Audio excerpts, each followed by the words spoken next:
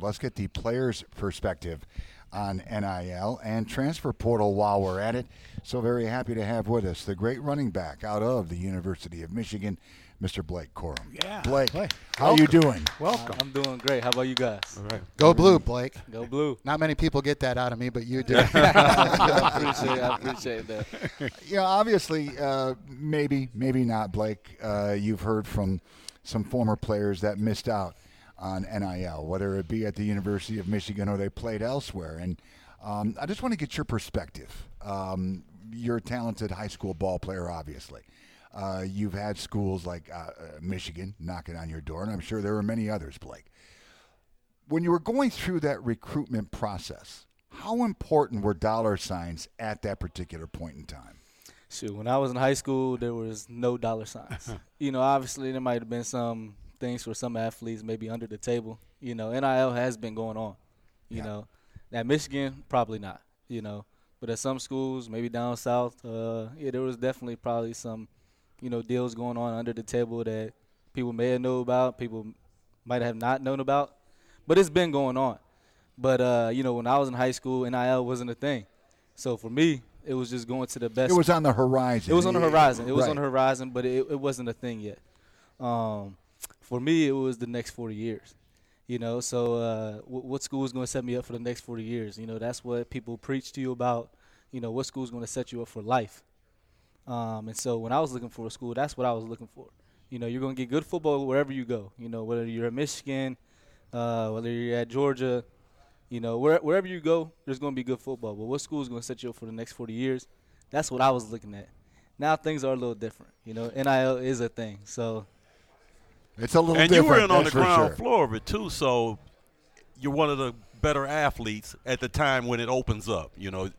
Was it like the Wild Wild West at first where I wasn't getting anything last year, nobody was even talking about it, to, okay, you're free to go make deals now? How as a student athlete did you work with that?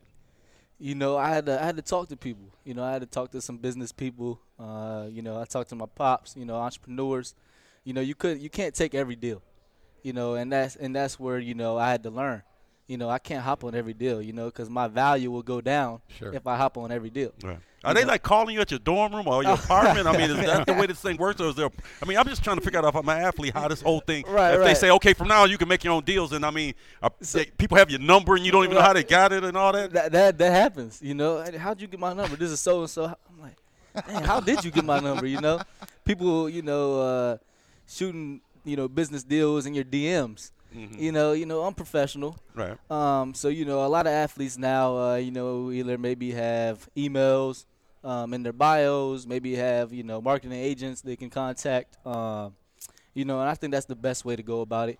Either having emails, just keeping it professional. Yeah. Making sure you can't miss anything. But Are you on LinkedIn yet? I am. I am I on thought LinkedIn. you might be. I saw am a on couple of LinkedIn. football players go in the living room of Mike Morris, who's an attorney here in Yeah, yeah. town and part of a name, image, and likeness deal.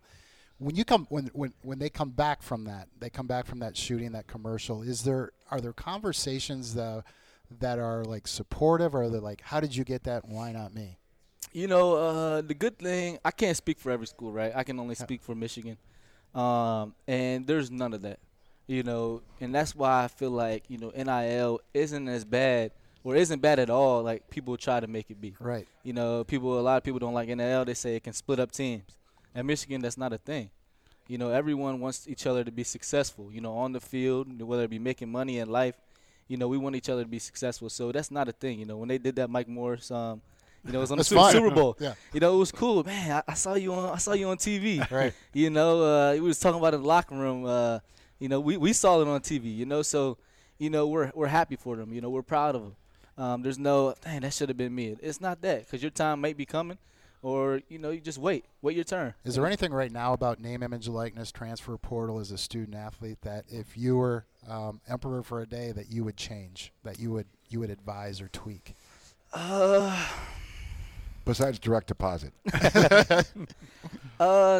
Honestly, no. No. I wouldn't. I wouldn't at all. Quickly, give me the number. How many pieces did you have to buy this year? I know it's an amount. A lot. a lot. Yeah. Well, Blake, I'm going to say this in full disclosure here at WJR. We take great pride in being the Michigan State station, but really enjoy watching you do what you do, sir. And I know for all the Michigan fans might be tuned in right now. How's the wheel? Oh, it's doing great. It's doing great. You know, I'm making, you know, a really strong comeback. You know, just got onto the field, ran today. Good. Feeling good, man. Good. Feeling good. You know, I'm blessed. And, you know, I'm just ready to, you know, keep going, you know, and attack everything coming my way. So it's doing good. And he did hop up here on the stage quickly. He did. He did. Yes. A hell of a lot faster than you did. That's right. I wish I need a surgeon. Blake, thank you so very much for being here. Pleasure talking to you. I appreciate you guys. All right, out of the University of Michigan, the fine running back Blake Corum with us here on the Albom Show on 760 WJR.